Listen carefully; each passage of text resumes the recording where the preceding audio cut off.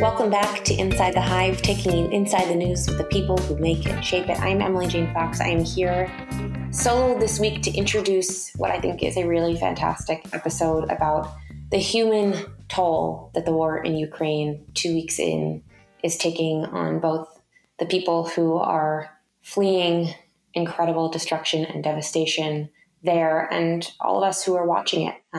We have Miriam Elder, who is our fearless editor at The Hive and Vanity Fair, who is a true expert and empath, and she really shares her wisdom and knowledge of what is happening over there and what it is like to be making the impossible decisions to flee your home and your family and to take your children from absolute horror and devastation and put them in train stations or in bunkers underground or over borders, and to not know what tomorrow is going to bring, and all of the horrors that entails. And we also have Rebecca Fox-Starr, who is an author, a mental health advocate, a former teacher, and my sister. And she talks about how we talk to our children about what is happening here and what we should tell our children when we aren't sure if there's going to be safety, or if there is safety, how to process what is happening around the world. And the combination of these two conversations is incredibly powerful to me as a new mom and as just a person with blood pumping through her veins. And I hope that it is helpful to you to make sense of what is happening and to also shine light on sometimes what I think is lost in these conversations, where it's politics and Putin and war strategy and economic sanctions, and all of those things are incredibly important. But I think what moves the needle most and what moves me personally is talking about the people who are impacted by these political decisions and these economic sanctions. And for those of us who are incredibly privileged enough to maybe not be touching this or feeling that incredible devastation or insecurity every morning, and we are so fortunate, and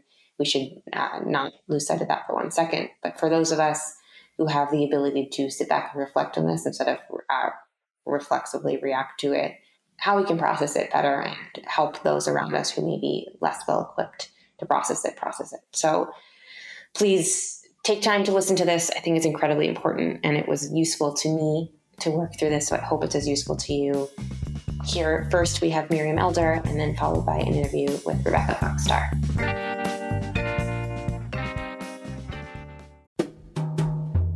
Hi, it's Radhika Jones, Editor-in-Chief of Vanity Fair. If you love digging into the week's political headlines, subscribe to Vanity Fair. Our reporters take you behind the scenes of some of the biggest stories from the campaign trail to the halls of Congress. Just for our Inside the Hive listeners, save 15% on a yearly digital subscription to Vanity Fair with promo code POD15. That's vanityfair.com, promo code POD15 for 15% off 1 year of all you can read, watch, and hear.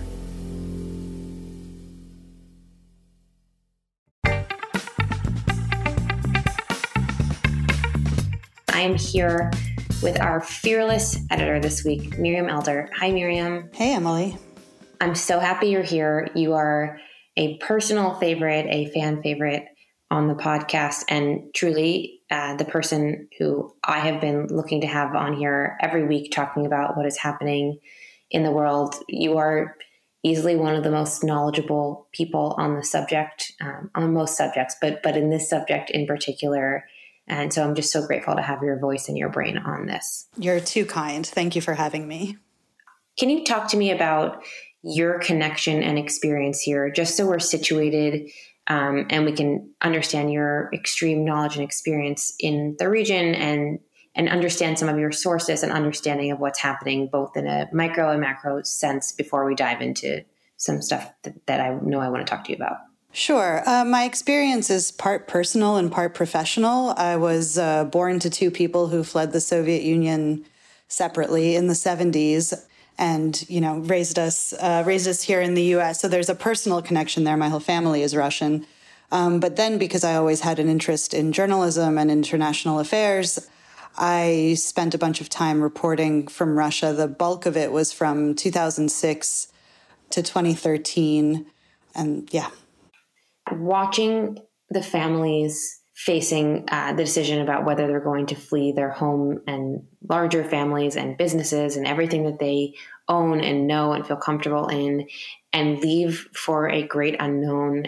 And watching the children in particular packed into train stations or cars for days on end, or sleeping in basically bunkers underground, is just tearing my heart out. And I just need to know what you're hearing and seeing and thinking as you watch this too.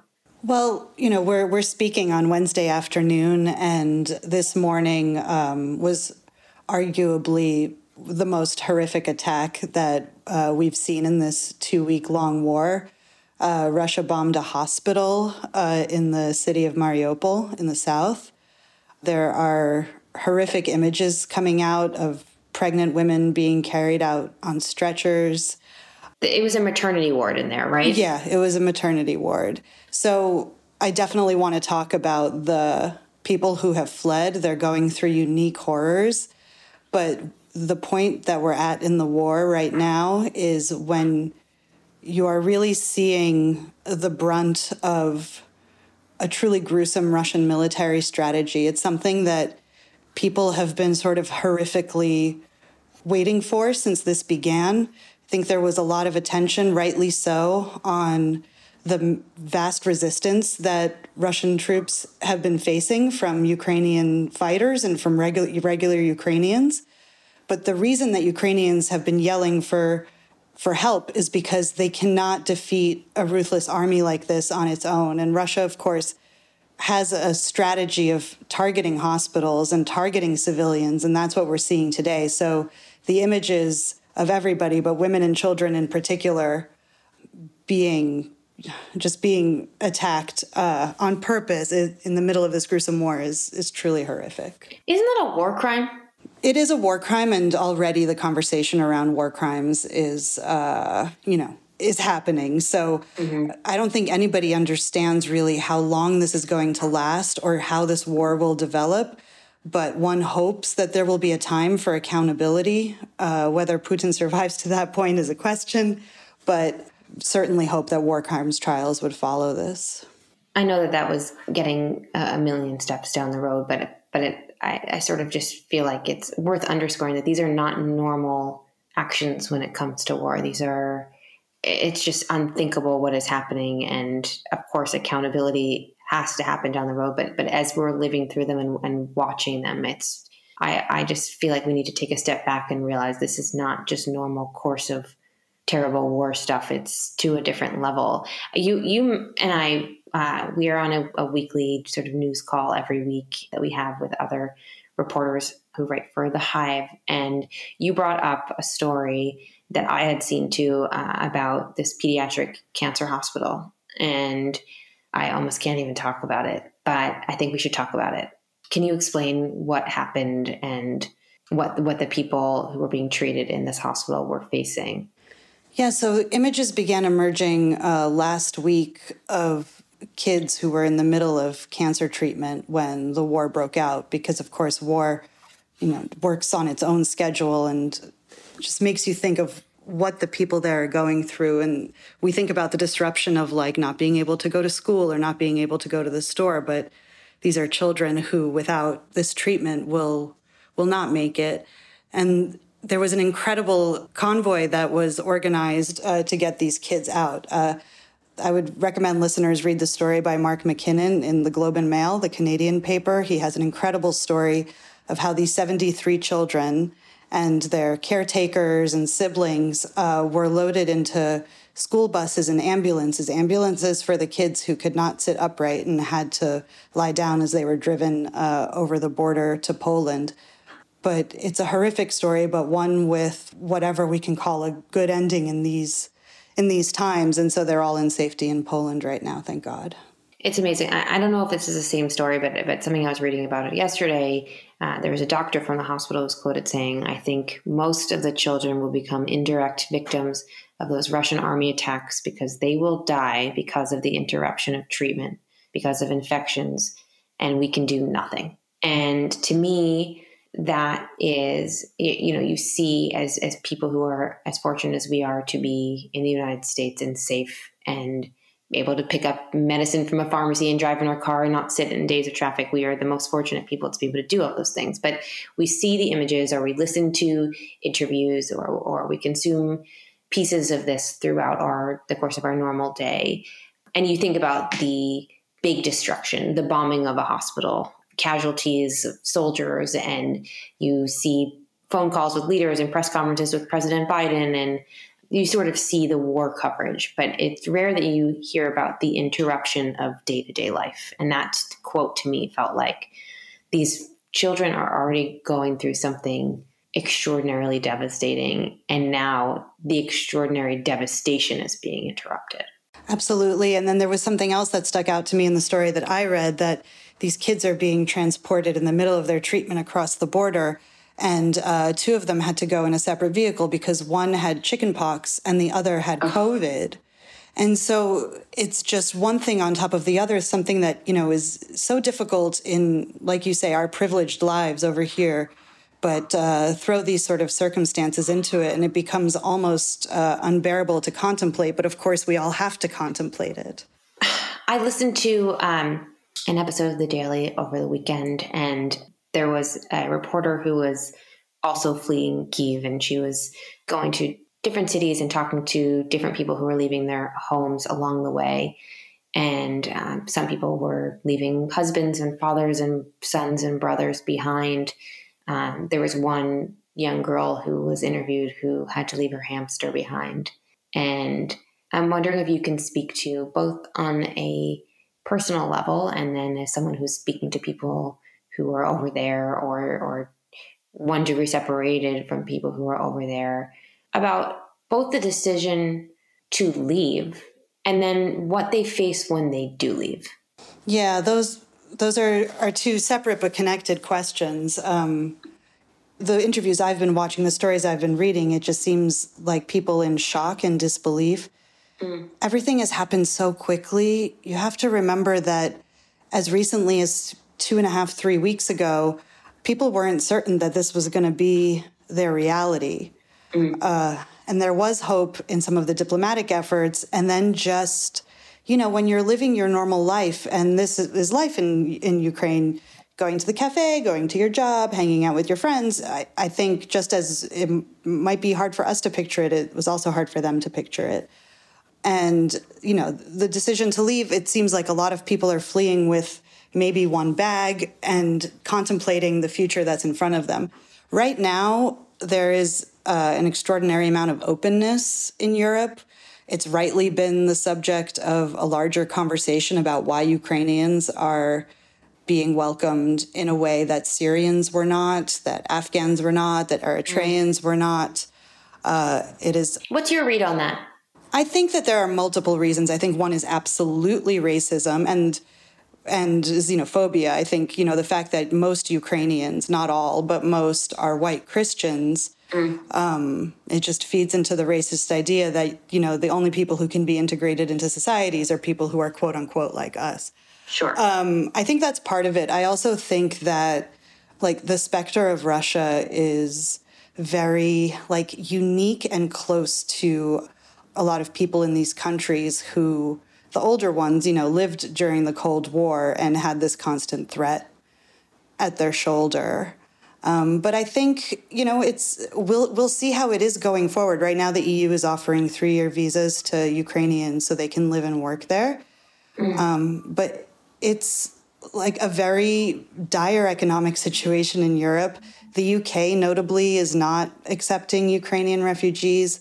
I'm a little concerned about the future of Poland, which is wonderfully open right now, but a lot of Poles were kicked out of the UK during Brexit. And if you have any sort of employment pressure, I can see the picture changing over time.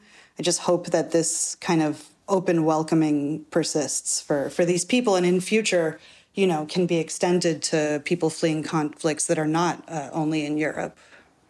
Obviously, these families are fleeing imminent danger, and sort of any ability to take your child or your elderly parent out of immediate certain danger, you would take anything. You would sleep anywhere. You would take any train. You would you would go without any creature comfort for a lifetime if you knew that the people you love the most, and particularly the people who can't help themselves, were removed from that kind of harm. But it is not easy to leave everything that you know and everything that you've built and everything that you have for a completely uncertain land. And I wonder if you can speak to what it would feel like to start over.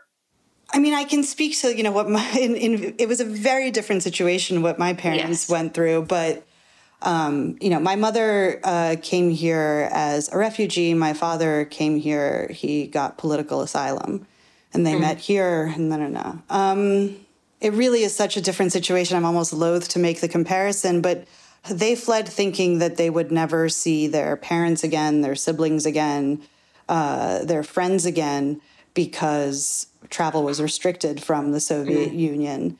The people who are fleeing now don't know if they're going to see their husbands or brothers or friends again because of the war. Yeah. And the potential outcomes of the war. And I think it just, is there any greater human tragedy than not knowing the future of your family? As for what it takes, I don't know. These people don't want this, right? This has been thrust upon them because of one man sitting in the Kremlin. And some people that I have heard of think that they're gone just for a little while. I'll also talk a little bit about Russian friends who have fled Moscow, because the assumption is also, there already is, there's a new law that you can face up to 15 years in prison if you call the war a war. Except for one, every Russian journalist friend of mine has fled Moscow in the past 5 days. And not to take the attention off Ukraine, but there, everybody says, I fled with one little suitcase and a bag. I spoke with one friend who, as she was packing, who said that she wasn't even going to tell her mother.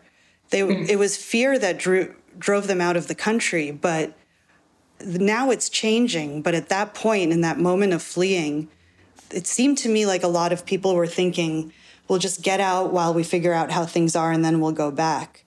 And now it's kind of settling in that, the country that we were living in doesn't exist anymore. Can we ever go back? I'm so glad that you brought up Russia, and it's something I wanted to ask you about, because what we're seeing now is, in order to stop Putin, you're seeing sanctions and businesses stopping to operate in Russia, from everyone from Starbucks to McDonald's to our parent company Condé Nast.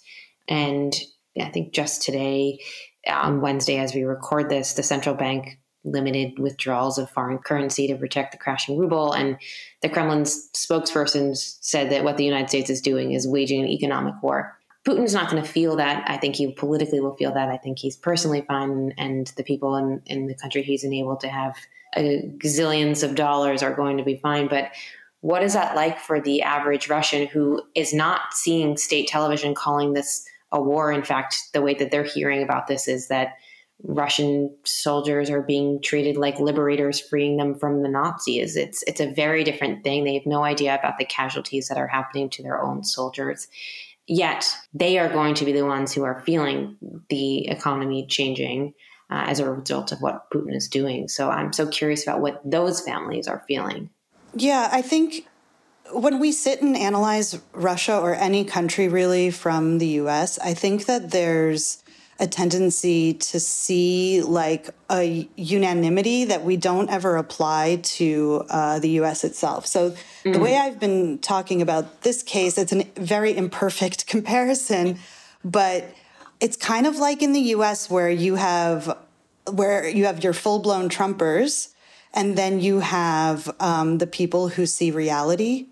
And I think that there's a part of the design of the sanctions, and also this corporate effort that's not technically a part of sanctions, but is to make people, average people, realize, whoa, something is not right. Like, why are all these companies pulling out?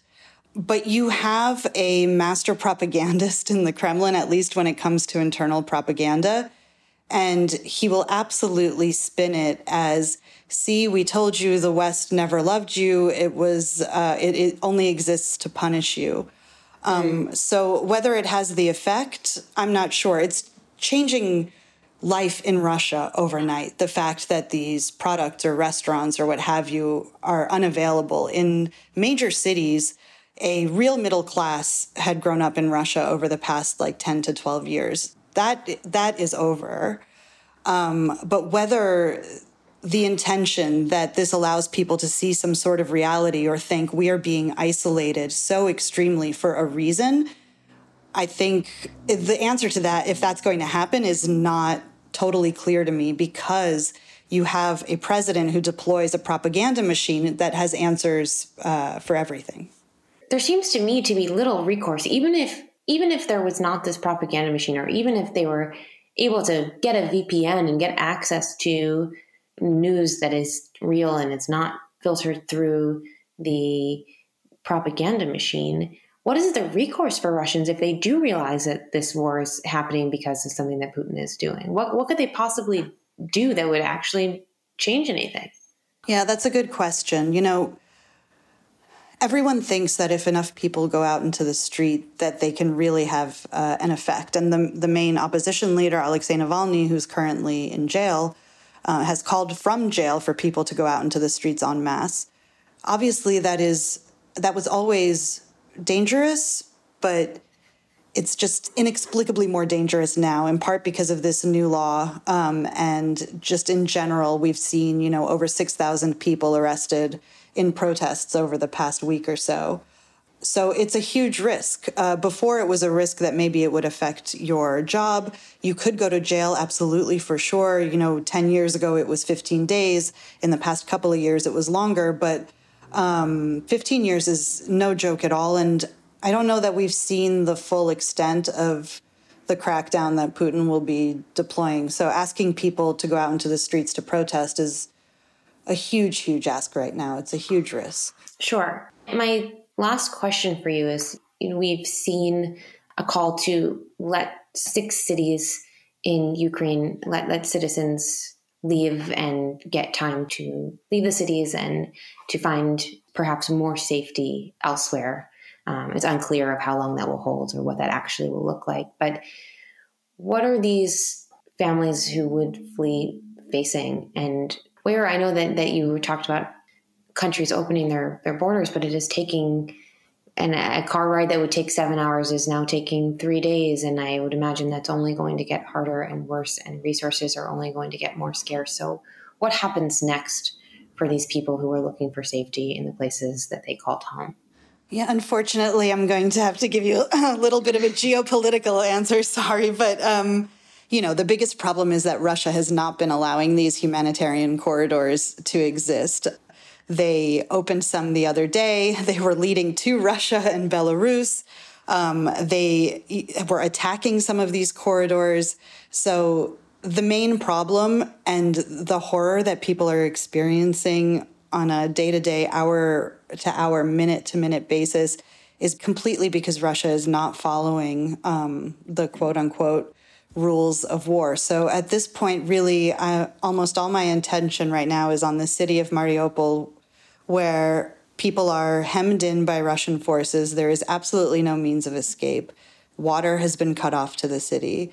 Electricity has been cut off to the city. There are photographs of corpses in the street, of mass graves. It's a level of horror that nobody should have to experience.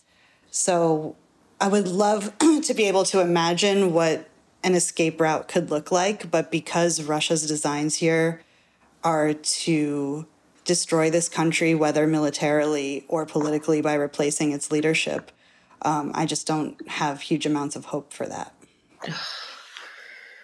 Well, I think that you have painted the most accurate description of the horror that is happening there and that we should all be engaged in. And this is the cost of what a misbegotten, absolutely horrific war is and is taking shape, and the horror that it's causing to everyone who lives there and everyone who's watching it. And I'm so grateful for your brain on this, for your wisdom on this. The only thing I ask you is that you have to come back and continue to share your wisdom and your brain with us here. Anytime. Thank you, Emily, for talking about this and for having me.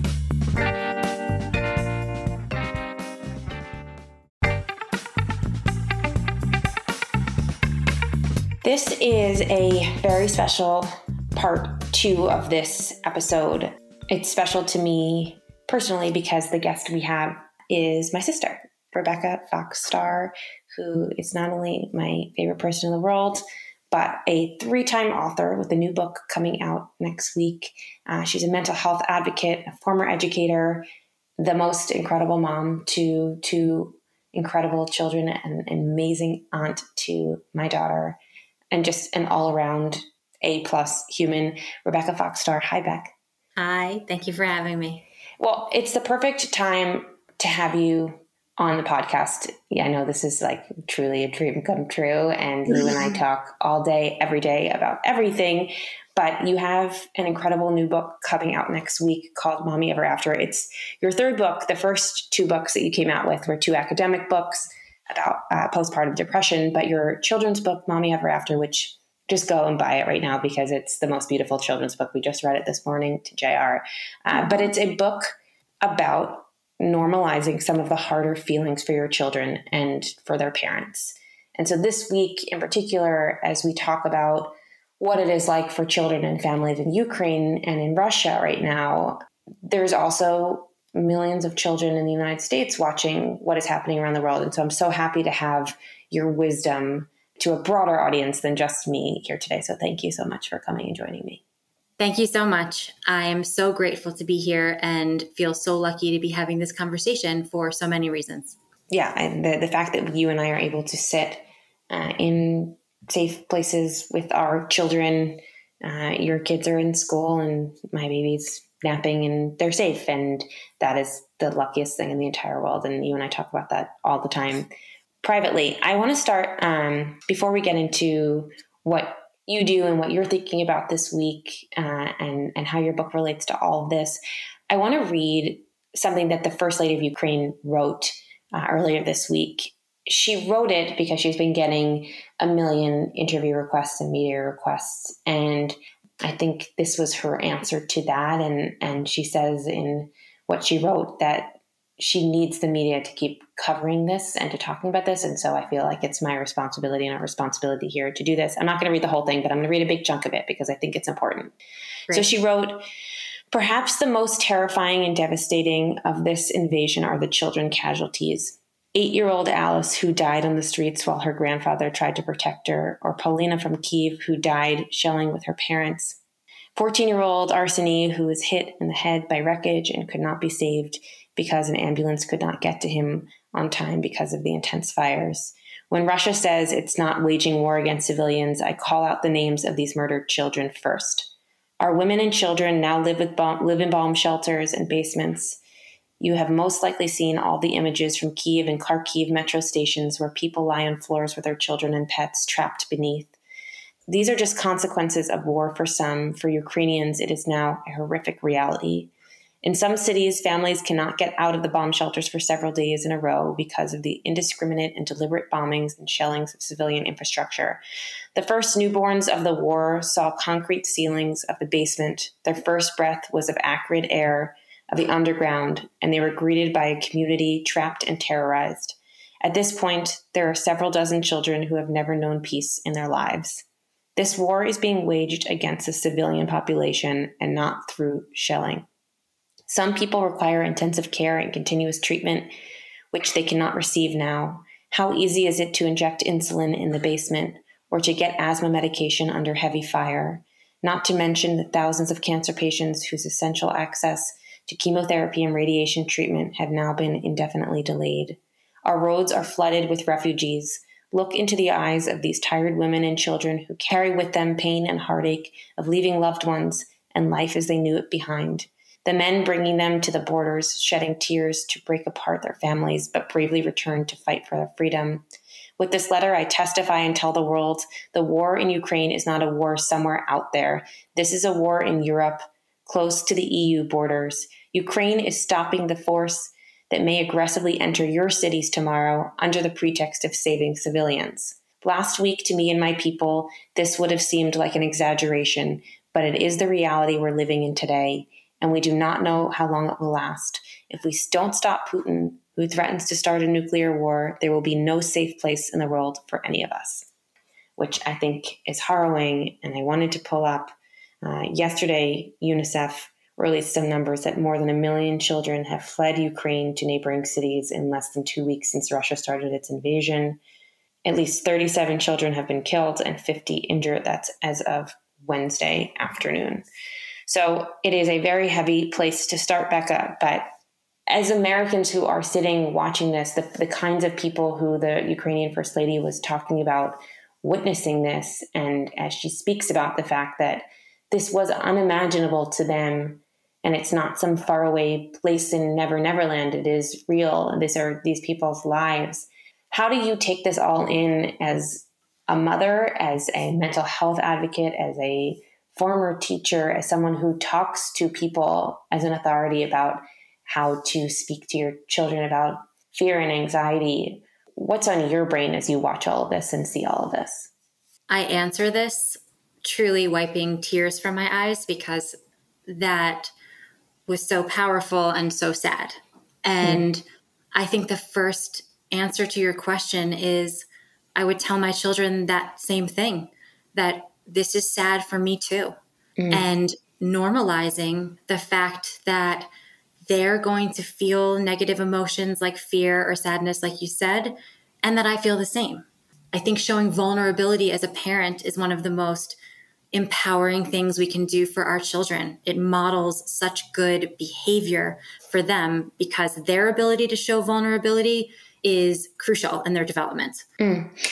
One of the refrains in your book that as a new mom, and I'm lucky enough to get your private tutelage on this, but it is so, I think, important and relevant to this, is that the mother in this story tells her daughter, I may not always be happy, but I'm always going to be your mom. And I think that that is exactly what you're speaking to, the fact that we as parents are allowed to show that we are scared by what's happening and we are emotional about what's happening. We don't have to have a stiff upper lip about what we're seeing on the news. It's impossible, of course, what's happening in Ukraine, but sort of what's been happening in the world the last 5-6 years. It's been, we've had 2 years in a pandemic that has isolated us from the world and from our families and from school for a time, and people's faces are under masks. We had 4 years under President Trump. We had an insurrection in the Capitol. And if you have children who are not babies like my baby, but even my baby who can pick up on energy, there's been a lot to explain to our kids over the last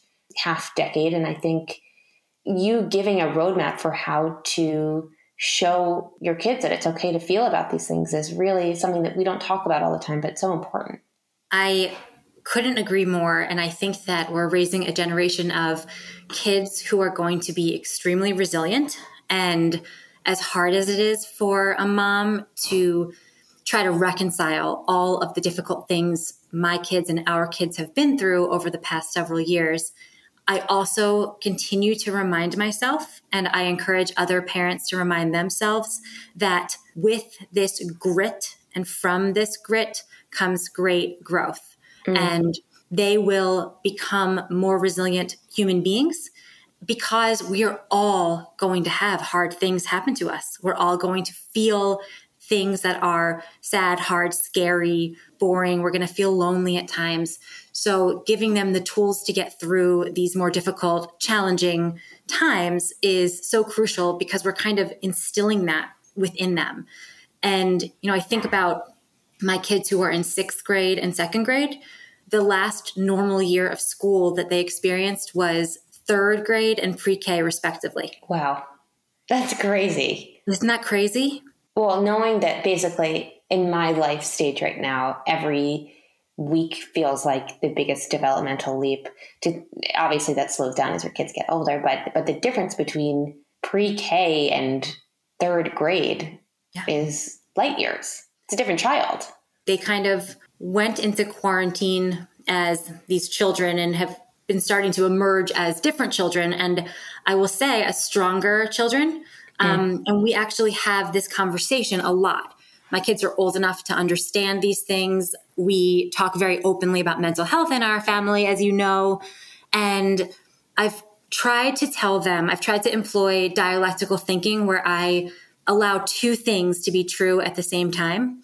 And I always use the metaphor of having two hands, because in one hand, I'm able to hold one thing, and in the other hand, able to hold something completely different, but equally true and important. So when it comes to the Ukraine-Russia war, I have to manage my children's emotions about this, and also the things that they hear at school or hear from friends, and the things that are true versus not true. And the two things that I try to hold at the same time are empowerment in one hand and empathy in the other, which are two crucial things for children and for grownups, for people to feel and to understand. So when my daughter asked me last week about our safety right now, she's been hearing things in middle school about World War III and nuclear weapons, and she's concerned for her own safety, which I understand. This is scary. I send you texts as a nervous person. I was going to say, you and many other people text me every day saying, do we have to be worried? So that your daughter, one of my favorite nieces, says that is completely understandable. We are in a time of great uncertainty in so many ways. So I agree. It's understandable. And she's a sensitive person. Both of my children are. So we have this fear. And what I've done to reassure her is to say, like, in this situation, we are so fortunate. We are safe. We are here in the United States. We are so fortunate to have all of the resources we have, the protections that we have. And so reassuring her that though this is a big thing and a scary thing, she's safe to the best of my knowledge is really important, because you want your kids to feel a sense of security. That's one of the most crucial things for a child. And you know that even with my beloved baby there. And on the other hand, it's so important for me to say, and the families in the Ukraine do not have that same luxury. And so while you may feel relief that you are safe, tucked into your warm bed with your healthy, present family at night, these children in the Ukraine are going to bed without that sense of security. So that's my way of kind of trying to juggle the feeling of reassurance, but also making sure that they understand this is something that is a real tragedy. And so they can feel for other people without having to internalize it as something that they have to worry about for themselves.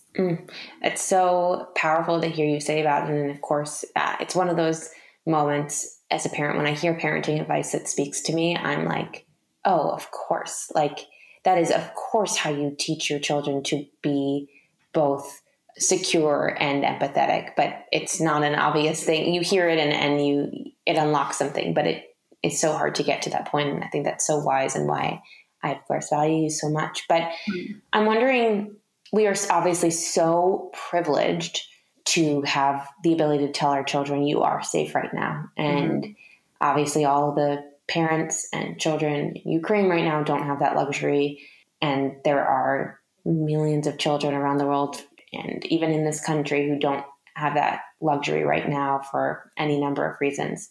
When our children are not safe, whether it's from a war or from a pandemic or from guns in this country or from drivers or whatever it is, that you don't have the luxury of the security that we have right now, what do you tell your child then?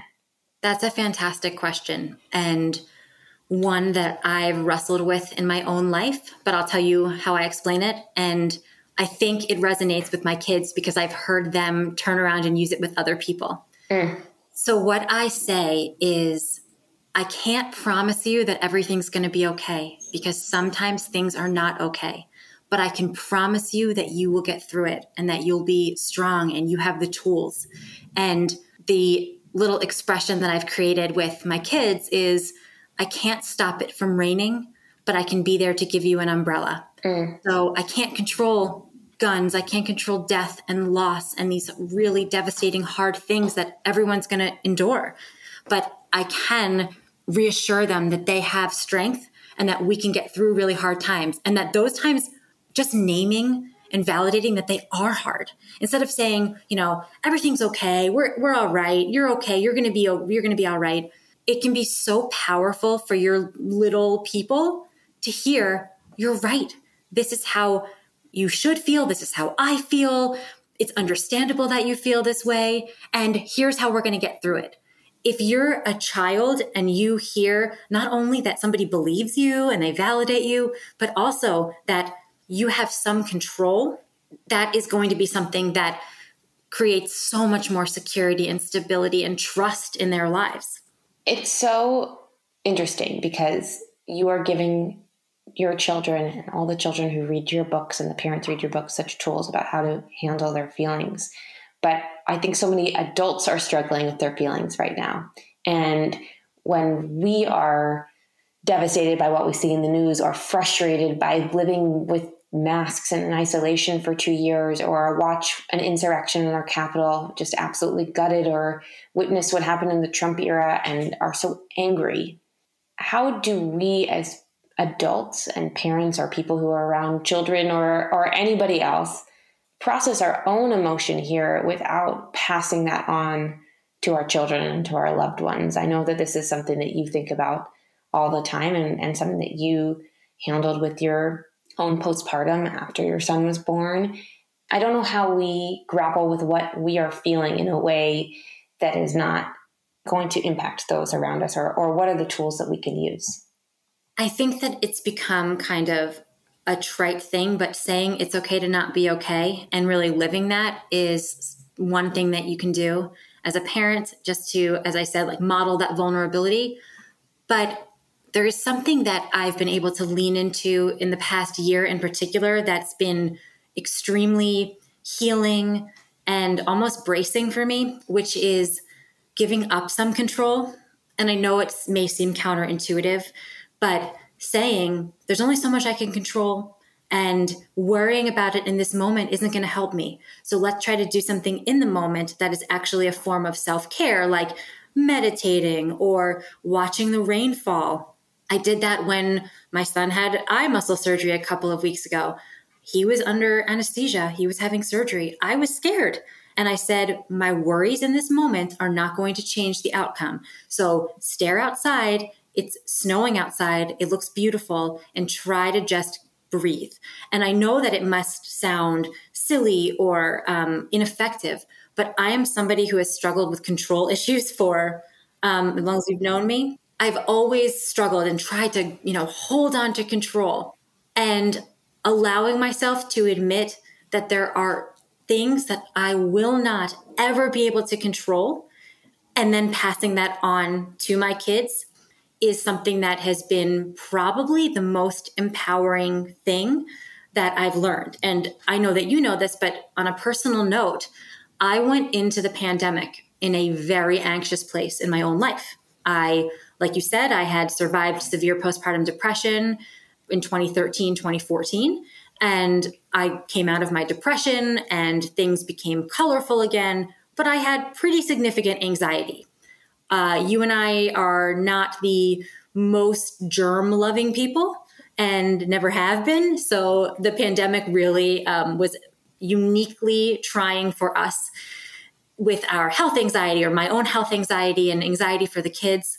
But there was a certain point that I just kept saying to myself as a mantra, which I do suggest, there's only so much I can control, or asking myself, will worrying or perseverating in this situation change the outcome? And if the answer is no, I try to just do something to let it go and to admit that I may be suffering in that moment, and to acknowledge my suffering in that moment, but then to take care of myself in a way that works for me. We all have our own ways. I know for you, running is really helpful. For me, I might do music.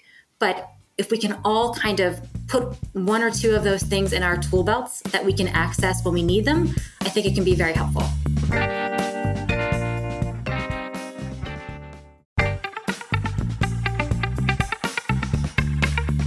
I think one of the things that it's not exactly how you say it, but you remind me all the time when I have anxious moments as a mom or newly as a new mom in particular, when everything is so new and so many things are happening at one time, you're physically feeling bad and emotionally everything is just sort of in flux, that feelings are valid, but they're not fact. Just because you feel it doesn't mean it's like it's going to happen or that it's the reality. And if you are worrying about the worst case scenario, it doesn't make it fact just because you feel like you're worrying about it. And that has been an incredible tool that you have given me in a way to look at sometimes the tougher feelings. And I just want to mention before I let you go back to book coming out, Life, the book Mommy Ever After that you have coming out now. Your first two books are incredible, and I urge everyone to go read them too, particularly if you have a new mom in your life, or you're going to be a new mom, or your daughter or daughter-in-law is going to be a new mom, or whatever it is, you just want to be more emotionally in tune. Go read them. But new book, Mommy Ever After, which we literally read every day in our house. It's such a special book for this moment because I think that it's impossible to hide how we're feeling from our kids, and we shouldn't hide how we're feeling from our kids. And so to have a beautifully illustrated book and a beautifully told, sweet story with a little girl who has glasses, which your daughter had glasses when she was little. I had glasses when I was little, and I never saw another child in a story who had glasses. And I know this sounds so silly, and it's such an infinitesimal problem when we have an entire episode talking about physical safety and 50 children in Ukraine being injured and 37 children dying so far in 2 weeks. Having glasses is nothing. But when you're a kid who has glasses, it doesn't feel like nothing. And those feelings are real too. And so to see that on the page is really important, and it feels really, really sweet. And this book to me is a perfect introduction into how we should talk to our kids about all this tough stuff, how your kids can have a roadmap for it feeling okay to talk about this stuff and okay to see their parents feel this stuff too. And so for anyone who has a kid in their life, I urge you to read and buy this book and give it as a gift to anyone who is listening to this, who is a friend of mine who has a kid. We'll be getting this gift as a book for every birthday to come. So get used to it. You'll see a lot of it. And I'm just so grateful, Beck, for obviously everything you do for me personally, but for you bringing these tools and this beautiful book and your wisdom to us here and into the world. I'm just eternally grateful for it. Well, you are the greatest gift that I've ever received. And I mean that. And something about the book that I wanted to make sure to emphasize, two things. Most people who read this book are not going to pick it up and say, this is a book about mental health. So that's a good thing. Yes. Because I think it's relatable and digestible, and it is beautifully illustrated. I have nothing to do with it, so I feel like I can say that. But it is enchanting looking, and I think it's approachable. So you can read a book and not have any idea that you're actually getting a lesson from it or that you're getting some tools from it. And so I think that that's good to know, because I don't want you to think it's going to be a didactic, heavy. It's not homework. It's a children's book that I would pick up off of my shelf, like I would pick up Lyle Lyle Crocodile or Corduroy. It's sneaky, like educational. It's like it sneaks in there a little bit. But the other thing that is one of the biggest things that I like to emphasize is that, like a storm or anything tumultuous, we all have these feelings and they all pass. So these feelings that weigh heavily on us are all temporary. We all evolve. And so there's a storm scene in the book, and it just shows that they're having a simultaneous negative emotion, but just like a storm, the feelings pass. And that's really important to know too, because for kids, as they're young and even as they grow older, they can feel like every moment is everything. They get really fixated, and my life's never going to be okay, and I'm always going to feel this way. So from a young age, to be able to say to them, yeah, you feel really yucky in this moment, but in an hour you won't feel that way anymore, can be really helpful. And you mentioned something before also that I thought was important to touch on, which is when you are in a situation, it's very easy to convince yourself that the worst is about to happen and to brace for that, right? Like we prepare ourselves for difficult things. And I think that like you said, remembering that there's no connection between how much you believe something and how true it actually is. I used to have it as the background on my phone to remind myself. So you said that perfectly. And the fact that there's no relationship and there's no real connection between how true something is and how much you believe it's true. The more you believe it, it does not make it any more true, which can be really helpful. And at the same time, one of the exercises that I do with my kids is when they are perseverating or worrying about something, I like to say you can sometimes get yourself on a carousel of negative emotions. Mm-hmm. And so even when you get over one, you jump onto another horse that's taking you on a scary ride. So in order to get off those scary carousels, trying to say, okay, what is the worst case scenario and naming it? What is the best case scenario and naming it? And what is the most likely scenario? And it's most often somewhere in the middle. And that's what happens. So I think stating all these things, but then acknowledging what's realistically going to happen is also something that can take down the temperature of that anxiety a little bit so that you can feel worried, but it doesn't prevent you from doing what you want to do. I think that is such a helpful way to talk to your kids and to think about all of this stuff. And I'm so happy that you came to talk to all of us about this. Everyone go pick up our book, Mommy Ever After. It is out Tuesday, March 15th. Tuesday, March 15th. I don't even know what day it is anymore, but that I believe is next week. And I love you. Thank you for everything and for coming by and being here with us. I love you the most. Thank you so much to our guests, Rebecca Fox-Starr and Miriam Elder, and of course, my co-host, Joe Hagan. If you enjoy these conversations, please be sure to listen and subscribe to other great episodes of Inside the Hive. You can find them on Apple Podcasts, radio.com, or anywhere you get your podcasts. And don't forget to leave a nice review while you're there. Thanks to Brett Fuchs, our amazing producer, and the folks at Cadence 13 for their production work as well. And thanks, of course, to our sponsors. Please be sure to support them any way you would support this podcast. We will see you next week.